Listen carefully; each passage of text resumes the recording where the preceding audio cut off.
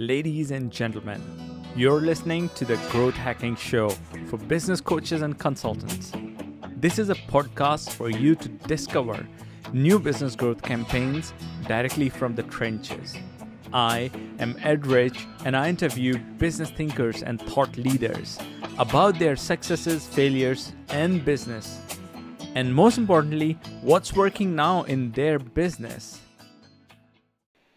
Hey everyone, this is Ed with another exciting episode with Gina Gardiner. Hi Gina. Hello there, how are you? Welcome. Gina is the author of a book called Thriving and a couple of other books as well. And today we are going to discuss all about her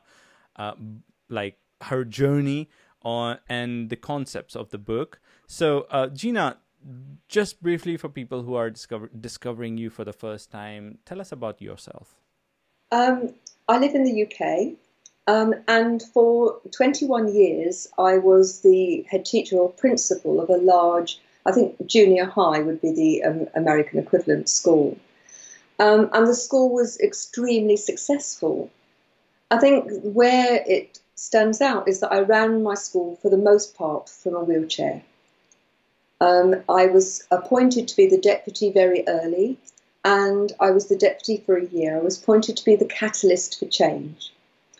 In the February, I went skiing, and I had a very significant ski accident. I fell about 150, 200 feet down a mountain. Whoa. At the time, I thought I'd got away with concussion and trapping a nerve in my neck. But when I went skiing again 5 weeks later with the borough school party, so 150 children, as the week went on, I got more and more like Quasimodo.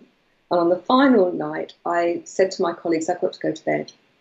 And I made my way to bed and then suddenly found that I was paralysed down one side. And that was terrifying. I didn't want to frighten the children, so I had to wait till somebody came to see how I was. Now, I recovered and I got back to school, never quite the same, and I managed to limp to the school summer holidays. I got a phone call in the middle of the holidays to say that my then principal or head teacher had suddenly died in their sleep, and I had become the head. So I was acting head for a term, and then I became the permanent head, and I was determined that the school would do well. Now, as time went on, I had other complications. I had ruptured a disc sneezing, and I had failed back surgery. And although I'd used a wheelchair to get round the site before that, I'd been able to walk in the classrooms in my office. But when that happened, I became wheelchair bound. It took me 2 years to walk to the bottom of my very small garden. And then 3 months later, I was sick and I ruptured another disc, and I had failed back surgery syndrome, and I was completely wheelchair bound. So here was I wanted the school to do well. I wanted everybody within the organisation to have an opportunity to have an excellent learning experience, whether we were talking about the children or the staff. And I was determined that the school was going to do well. But the problem was I couldn't physically get into my classrooms. My wheelchair wouldn't go through the door of the classroom. So the gift in all of this, and there has been an enormous gift in the disability, was that I had to find a way of empowering people that did not require me standing behind them saying, you've got to do this, you've got to do that. That it was successful can be seen by the fact that the school was on the best 100 schools in England twice during my tenure. I'm very proud of that. But my health was deteriorating. I was doing all sorts of things outside school to bring an income into school because we had a bad budget. And so I worked for the DABS, that's the government, as an advisor. I was a trainer facilitator for the National College and the London Institute.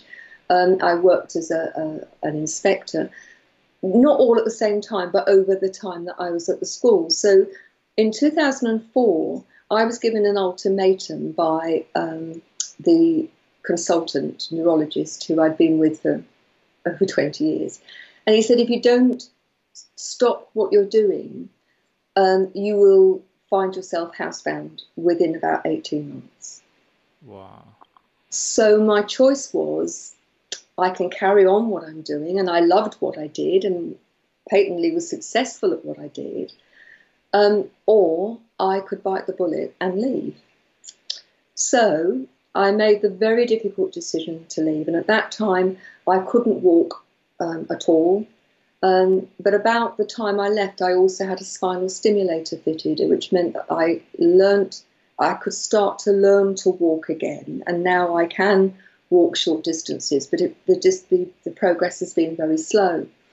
But the gift was that I had developed a way of empowering people that was enabling them to recognize that if they're being genuinely their best selves, that they can step into their power, and that they can not only lead their own lives very effectively and more happily and more successfully, but they can also support other people to do the same.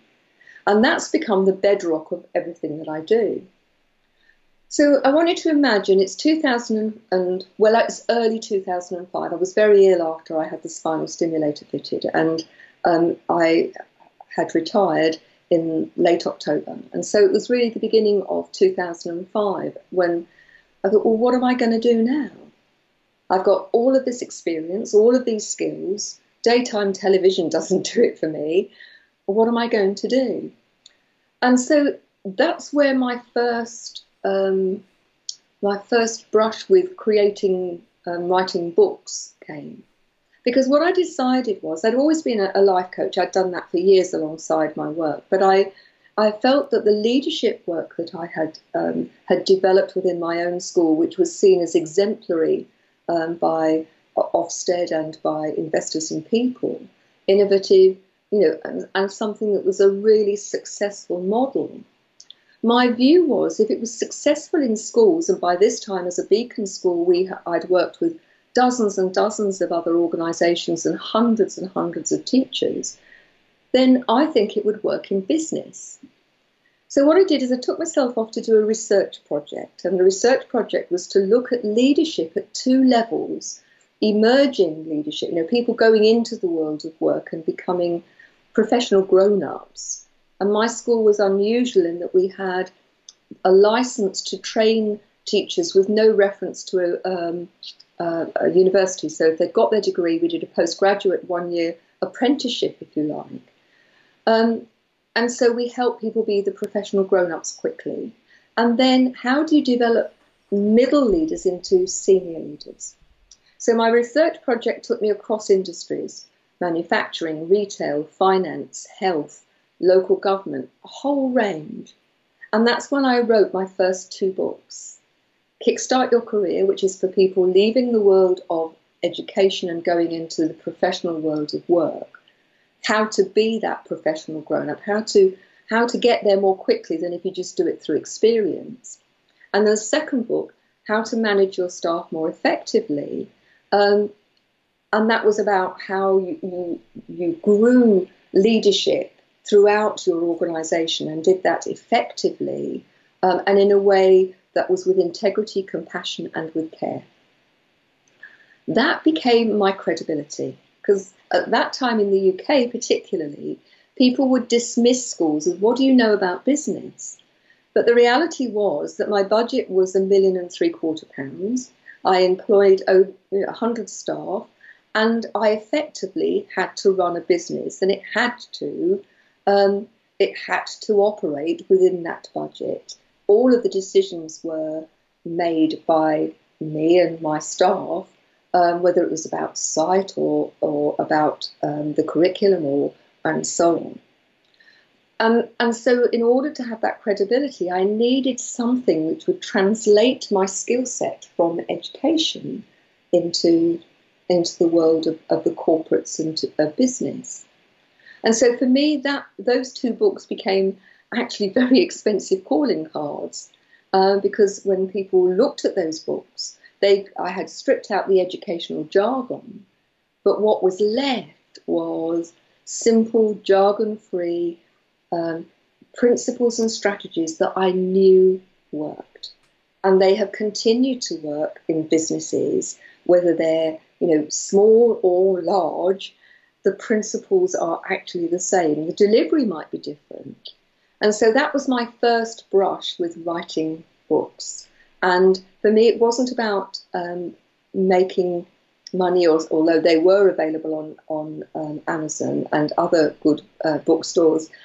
For me, that was, I know what I'm talking about. I am an expert in my field. I've got something to offer you, and here's my proof. So then fast forward, between 2006 and 2009, all of my work was with corporates. And in 2009, in the first week in January, I had 3 contracts which would have kept me going full-time until August. Within a week, because of the recession, I had no contracts. And so I had to reinvent myself. And at that time, I am a coach, but I practice what I preach, and I always work with a coach. And we were talking about, what was my next step, and I had again decided to work with smaller businesses in terms of strategic development. I've done some work through a university where I'd been commissioned to go and work with medium-sized organisations. And so I decided to do that on my own and to work with them. But talking to my coach, he asked me a question which I found really quite difficult to answer, and that was, well, what's your unique identifier? And I thought about it, and, well, I'm good at what I do. No, that wasn't it. And she said, it's interesting, you never talk about your disability. It's a bit like the elephant in the room. I think you ought to write a book about your approach to life and how, despite very significant disabilities, you have managed to succeed, on a par with able-bodied people. I found that quite hard because for me, disability is one of those things that, people diss their abilities. So you might think, I'm not rich enough, I'm not clever enough, I'm too young, too old, too fat, too tall. But at least with my disability, my legs don't work very well, but I can get into my wheelchair and I can wheel away. So I thought about it and I decided to write my next book, and that was called Chariots on Fire. And Chariots on Fire is an allusion to the fact that my electric wheelchair is only ever on fast. I don't do things slowly. And so I wrote the book, and the published book is actually the 3rd iteration. Initially, I wrote the book and it was cathartic. It was an opportunity to write about all of the things that had gone wrong. At that time, since I'd had the ski accident, I'd spent the equivalent of 2.5 years in hospital. And there had been all sorts of things gone wrong. And it hadn't been in one block. It had been, 6 weeks here and 8 weeks there. Because whatever they did went wrong. And it was a very cathartic experience. But when I read it back, I thought, what use is this to somebody else other than it might make them want to slit their throat because it's depressing? And so I rewrote the book, and I then thought, well, actually by itself the story is missing something. How about if I unpick the principles by which I've lived? Things like, if you focus on what you can't do, it's very limited. But if you focus on what you can do, then you'll be amazed at what you can achieve. So just a small example is after the back operations, where I couldn't stand, if I was at home, I couldn't make a cup of tea or coffee unless somebody had filled the kettle, put the cup down and put the coffee in the cup. I was back at work part-time 4 days after coming out of hospital, and I'd been in hospital for 8 weeks. Why? Because my brain worked, my mouth worked, my hands worked. And so I could go into school and operate effectively, whereas at home I was very, very limited. And so what I did is I put together what I believed were my principles, the strategies that I used to live a positive life, despite all of the challenges. And so Chariots on Fire was born, and that became really an opportunity to own um, my own development, and that was put on the bookshelves. And what I discovered was that writing the book's actually the easy bit. That getting the book out there, getting the book known, is much more of a challenge. But ultimately, that became an international #1 bestseller, which I'm very thrilled about. But it took a lot of work to get it to that place. What has also been happening is that I had a real, I have got a very strong sense of purpose. My purpose is about supporting and helping people to stand in their own power, to feel that they can achieve happiness, success, and fulfillment. And I was by this time working with a guy who was helping me develop my new business, which is running alongside the old one, called Genuinely You, which was, the idea was to get at more people by using the internet, by looking much further than my locality, because for 9 years I didn't have to market me. I got all of the work I ever needed through recommendation. People would approach me and say, "Would you work with me?" And of course the answer was yes, happily. So I then started to think about how can I encapsulate the growth in terms of my thinking, because of course you're constantly developing.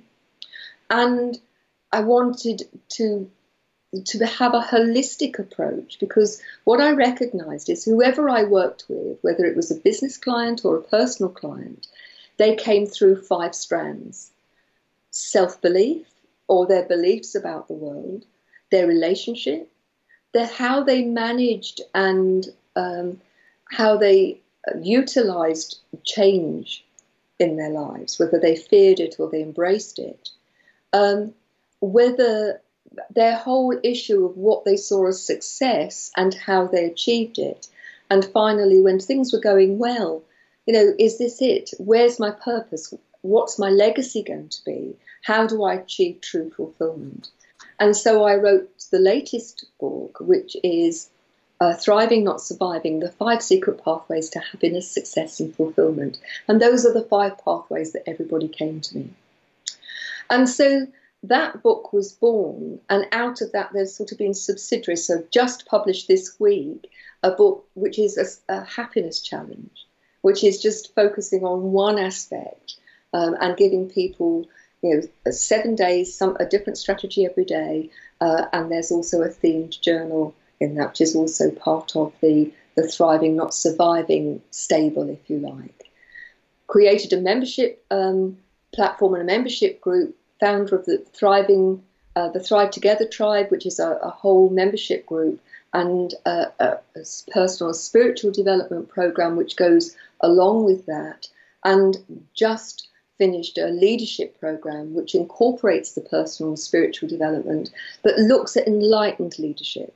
And the quality of leadership, I think, is pretty poor at the moment. And this is about how do you become an enlightened leader who can lead with integrity, who can have the skill set, but actually recognize that they need to do the deep work on themselves, because you can't be a great leader unless you do the work on yourself. You've got to lead yourself first. So if I'm not wrong, you're a leadership coach. Yes, for me it's all about leading yourself and your life, but also leading other people. You can't lead other people unless you lead you. Yeah. So I call myself an empowerment coach, but for me leadership is such an important part of empowerment. So I'll go a step back and coming back to the story where you were experiencing the disability for the first time, and you also had a school to manage. Yeah. And apparently you did very well with the school. So I'm curious to know, how was your personal life was like, or how were you feeling internally managing the school, which is not an easy task, managing the school, and not only managing it, like crushing it, and dealing with the fact that this may be like maybe some of your best memories was the last time you were able to walk and still trying to digest that. I think Yeah. it's one of those things that it's not a one thing, and it's not a, it's day by day things would shift. For me, the school and running the school, in a sense, was my salvation, because it was something that I felt had huge purpose and I loved to do.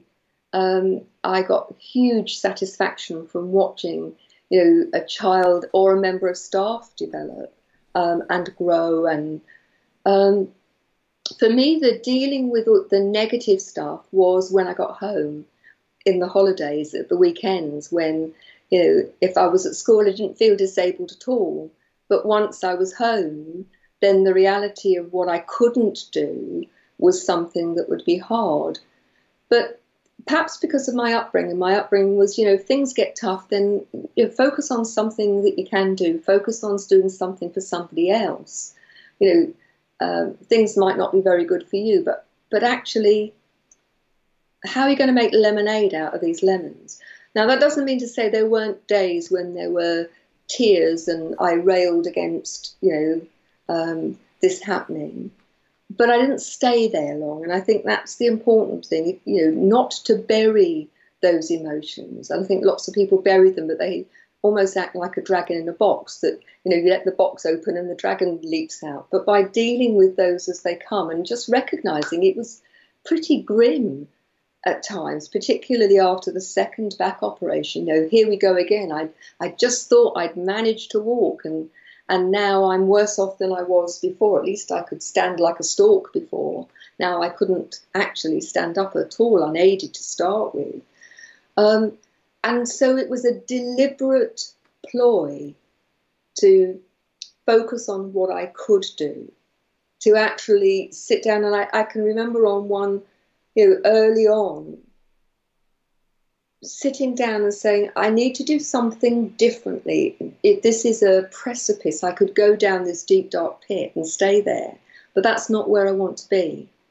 I'm choosing to do something different, and everything we do is a choice. Even not choosing is a choice. So how did you feel on the day you decided to walk out of the school, when your consultant told you that you cannot do that anymore, and you were like, I want to continue doing this? I think when he first said it, I almost didn't believe it, because he'd been saying for years, we ought to think about you retiring. And I just said, oh, ho, ho. But this time he said, there is no moving away from this. I need you to hear it.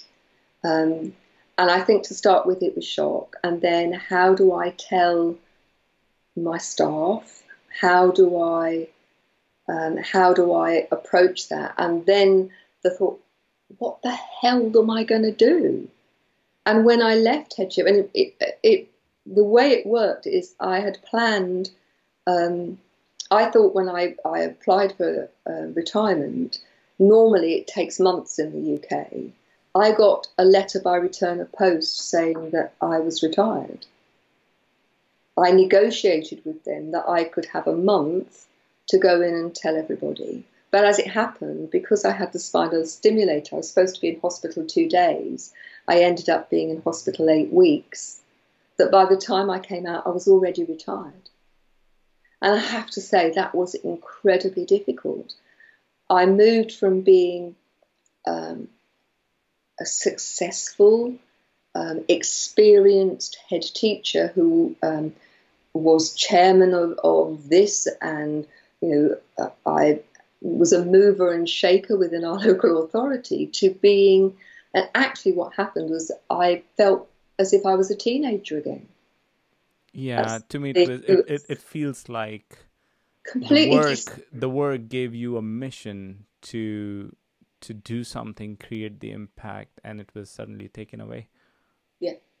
And for me, I think that what's happened over the years is I've recognised that mission was preparation for a bigger mission, which is what I've embarked upon now.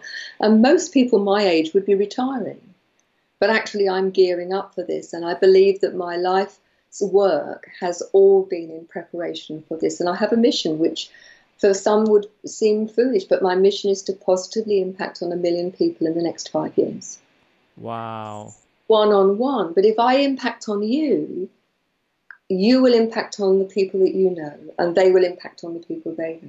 Yeah, I find this fascinating. Before this interview, it was me who was talking all the time, and we are 24 minutes in the interview, and you probably have heard only 2 questions because I was just so fascinated by your story that I didn't want it to interrupt. It was so good. I have one more question for you. Now that you are a coach and you have been through traditional schooling, educational environment and a system, what do you feel the role of coaches on the future of humanity? I'd like to find a different name, okay, to coach, because I think so often it's been devalued. But I think the principle of coaching is if you hold the space for someone and you truly are interested in them and helping them be the best they can be by encouraging, by challenging, by making them think and giving them the opportunity to have a different perspective on the situation or on life, on holding them accountable, then performance improves. And that is universal, whether you're talking about sport or business or music or anything. Because having somebody who is our champion and expects much of us, but does that in a non-judgmental way, and that's really important, that truly wants the best for that person and is going to, whether they need their hand holding and some support to gain more confidence, or they need their bottom kicking to say, come on, you can do it, get on with it, then I think that having somebody in your corner who can do that with you and for you is really precious. It's something that enables you to step up to the next, go into the next gear, to the next level much more quickly.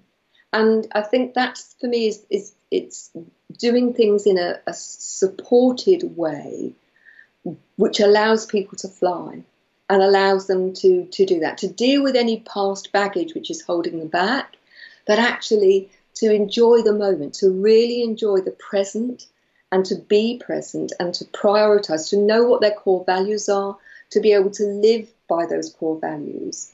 And in doing so, you become a physically, mentally, emotionally and spiritually healthier, and then able to see what's your purpose, how are you going to fulfill that, what legacy are you going to leave, what living legacy are you creating by the words you speak, the words you leave unsaid, the actions you take, the actions you don't take, or the way in which you do it. And I think a good coach, and I would qualify that, a good coach is capable of taking you to places that you would never believe that you could do without. I'm tempted to ask you something because it's not common that I'm talking to the head teacher of a school every now and then. And I don't know if you've read the book Fourth Industrial Revolution. Say that again? Fourth Industrial Revolution. No, I haven't. Okay, so it's just a futurist book, and the concept we are looking at is not only that, combine it with Homo Deus by Yuval Noah Harari and a couple of others. Yep. The concept is that no matter what we study in our profession to get ready for professions in our education system, in our lifetime, we will touch a point where it will be completely irrelevant. And thanks to the technological development and the speed with which it's accelerating this development. Now, keeping that fact in mind, I have a belief that in the future, and in fact, in a near future, we don't need teachers. We need coaches. how much do you feel that this is nearer to, because you have seen teachers from such a close place, and we have seen teachers from a completely different angle. Would love to see your view on that. What do you think? I think good teachers are great coaches. And I think that early on, the skill set of the basics, being able to read, being able to write, having somebody show you how you can find information and so on. I think that's probably in essence teaching, but actually a good teacher is actually encouraging children to learn and find their way of learning. And that's coaching, basically. That's what coaching is. Yeah. And so for me, I don't make the differentiation. And that, I think, is why the school was so successful, was because we had that approach. Listen, you may be young, but actually within the constraints of your capacity to at this moment, we're going to encourage you to take responsibility for your learning, and we're going to support you, and we will be chivying you and reminding you and expecting a lot of you. But I would say that the best teachers are great coaches, and great coaches have the capacity to, is teach the right word? I'm not sure, but to enable, to facilitate people to take responsibility for their own growth and learning. For me, it's a lifelong thing. I don't think you're ever finished. It's a lifelong journey. So I don't have a problem with your point of view at all. In fact, I think it's very much in line with my own. Right. So another point to add to that is how many teachers you know personally who went into the profession thinking of being the coach, like, or because most of the teachers I know, like, they're just more like manager of herds of kids, or just like follow the structured curriculum and they're done. Teach them and they're done. I mean, I literally in my engineering college had teachers who will bring out notes, will read the notes, dictate the notes, literally dictate the notes, and you have to, yeah, exactly. But universities employ them, and they're reputed universities. So things like that happened. But again, yeah, coming back to the thing that I believe that people like you yourself, that what you're doing are actually are helping people who raise their hand that I want to solve this problem, and I need hand-holding, or I need somebody to watch me over. And would you join me? Or whatever. Yeah, absolutely. Yeah. Just going back to the education system for a minute, when I first became a teacher, I thought it was the best job in the world. I'm very sad. I think the education system's broken. I'm pleased I'm not part of it anymore. Yeah, I did in my MBA research as one of my project. Before that, it was just like, because I came from India, it was a foreign school, and generally they're supposed to be better than ours, and because in India education system was laid out by British, so they're supposed to be more advanced than us. I realized in that study that the last time the system was updated was 1985. Yeah. And after that, all the money that has gone in the system was actually gone in just the infrastructure, because that's what gets people votes. One of the challenges, I think, has been that it's become very politicized. In my last year of headship, there were 460 statutory changes. Now, 460. Of those, if you said to me, how many of those actually were there to improve the education of the children? And I would say to you, none. Not one of them had a positive impact on the quality of children's education. And we could get into a debate for as long as you like, but what concerns me is education for me should be teaching people how to learn and understanding, because we all learn in different ways. Your preferred way of learning is going to be different to mine, but giving youngsters' confidence, self-belief, resilience, the capacity to work as a team. Or, education is so much more than just content and knowledge.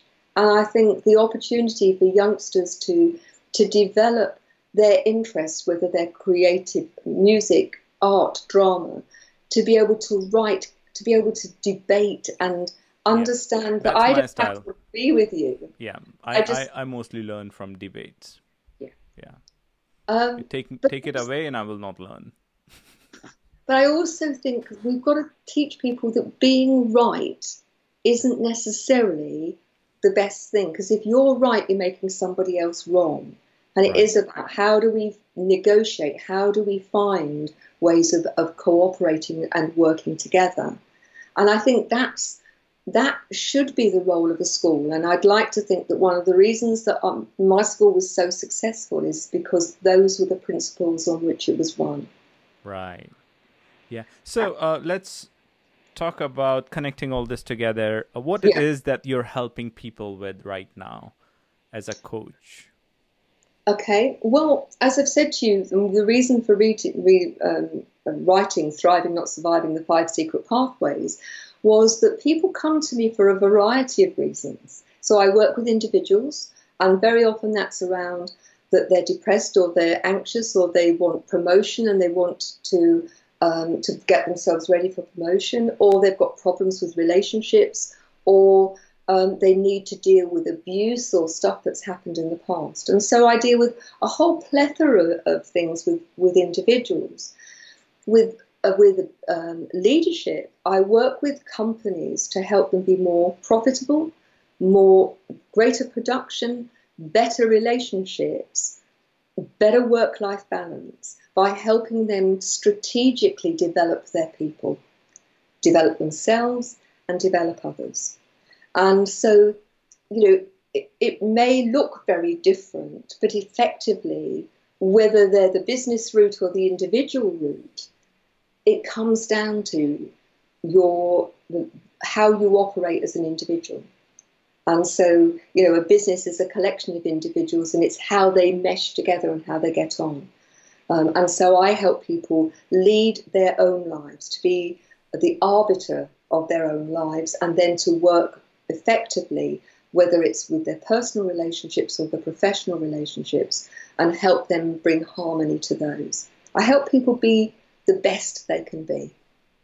Yeah, this is amazing. I can see that you've been featured on plethora of very reputable places: NBC, ABC, BBC Radio, Reader's Digest, Wall Street Journal. Amazing. So let's talk about your book. How was your experience of getting a business from the book? Okay, Thriving, Not Surviving is used in a very different way to the previous books. First of all, we got it to the international bestseller status first, and I think that was quite important in that, again, it gives the book credibility. The book has been used, if you like, as a hook, and so people can get a free digital download of the book, and they can get that from the website, which is genuinely-you.com. And so what I wanted was for people to know what I'm about, and so quite deliberately the book was written and has been used in that way, because the publishers of Chariots wouldn't let me use it in that way, and also my thinking had gone on. We're also using it again because on the internet I was unknown. I am known by the people I work with and have worked with over the last couple of decades, 3 decades. But on the internet, and particularly internationally, who is this woman? And so I needed a way of people, if you read the book and that resonates with you, that's about developing trust. And so the book now, it's available as a paperback, a hardback, an audio, making it accessible to as many people as possible. But the book, if you like, is the gateway in. The book is the way that people who've never met me, who've never heard me talk, because I do a lot of motivational speaking, but if they haven't heard that, they would have no understanding of what I'm about. And the marketplace is full of white noise, isn't it? People who say, I can do this, and, I'm wonderful. For me, my integrity is hugely important, and what I am offering, I know works because I've used it with thousands of people. I've used it with dozens of organizations. So I needed a way of opening the door to people who didn't know me, and the book, I think, is a perfect way of doing that. I also find the idea of the happiness challenge a little bit fascinating. It's a very smart move. How did you come across this idea, and how is it helping you? I'm working with a coach who's helped me with the technical stuff. I have to say, I've been out of my comfort zone the last couple of years hugely. And initially, it was a Facebook Live challenge. To start with, I was quite resistant to doing Facebook Lives. Talking to somebody where I can bounce off that person, I find incredibly easy. It's what I do. But talking to a camera when there's nobody there, I found quite challenging. And so I was asked to do a challenge, 7 days, looking at how could people increase their levels of happiness and achieve those levels of happiness more consistently. So I did the Facebook Live, and then, and that was a few months ago, and then John, who's the coach I'm working with, said, you know what, I think it would make a really good book. Let's do a transcription and let's create a mini book, and let's make that the first of several, because you could do them on confidence and resilience and success and a whole range of things. I've learnt a lot, because the next time I will do this script, I'll then do the lives. I won't necessarily use the script, but I'll have the shape. Because the style that you use when you do a Facebook Live and the style when you write is somewhat different. So it's taken me longer to sort the transcripts out into a format that would work in a book than it would have done if I'd done it the other way around. But the 30-day journal is part of the Thriving Not Surviving program, and I felt that journaling is something that people often find works really well for them. And so we put them together as a book. As I say, it's just been published this week, so we'll see how that goes. All right, awesome. So where do we go from here? How do people find you online? Right. If you go to the website, which is genuinely, then the hyphen, and then the word you.com, you will find a huge bank of materials. You'll also find access to the one-on-one coaching program that I do, and the leadership program. We're actually looking for people to join us on a pilot at the moment. So if any of your viewers or listeners are interested, if they could contact me through the website, that would be fabulous. And also we're going to be looking for affiliates. So you'll find affiliates opportunities on the website. They're not quite there yet. If you just email me. Facebook, if you go to the Genuinely You group and ask to join, then you can join that. If you're interested in being part of the membership group of the Thrive Tribe, then you can look at that through the website again. So genuinely-you.com, and you'll find all sorts there. Wow, how big is your team? It's a lot of stuff going on. I've got John and his technical team, and they do all of the creation of the websites. They do the sales funnels. They do all of that sort of stuff, and they've been creating the membership site, and he calls on all sorts of people. Awesome. And then I have 2 people who work with me and in terms of in the UK, and I have my 2 angels who work with me, and they support me in terms of, again, helping with technology and also with the admin and so on. Yeah, I think that's the way to go. And it's really interesting how you're managing the whole launch and books and the content and stuff. So guys, check out Gina. And Gina, thank you very much. Just before we go, reminder for the audience, don't forget to go to booksmind.com and get the toolkit. Sign up for the toolkit. We have a training coming up in the toolkit with Gina. I'll see you there.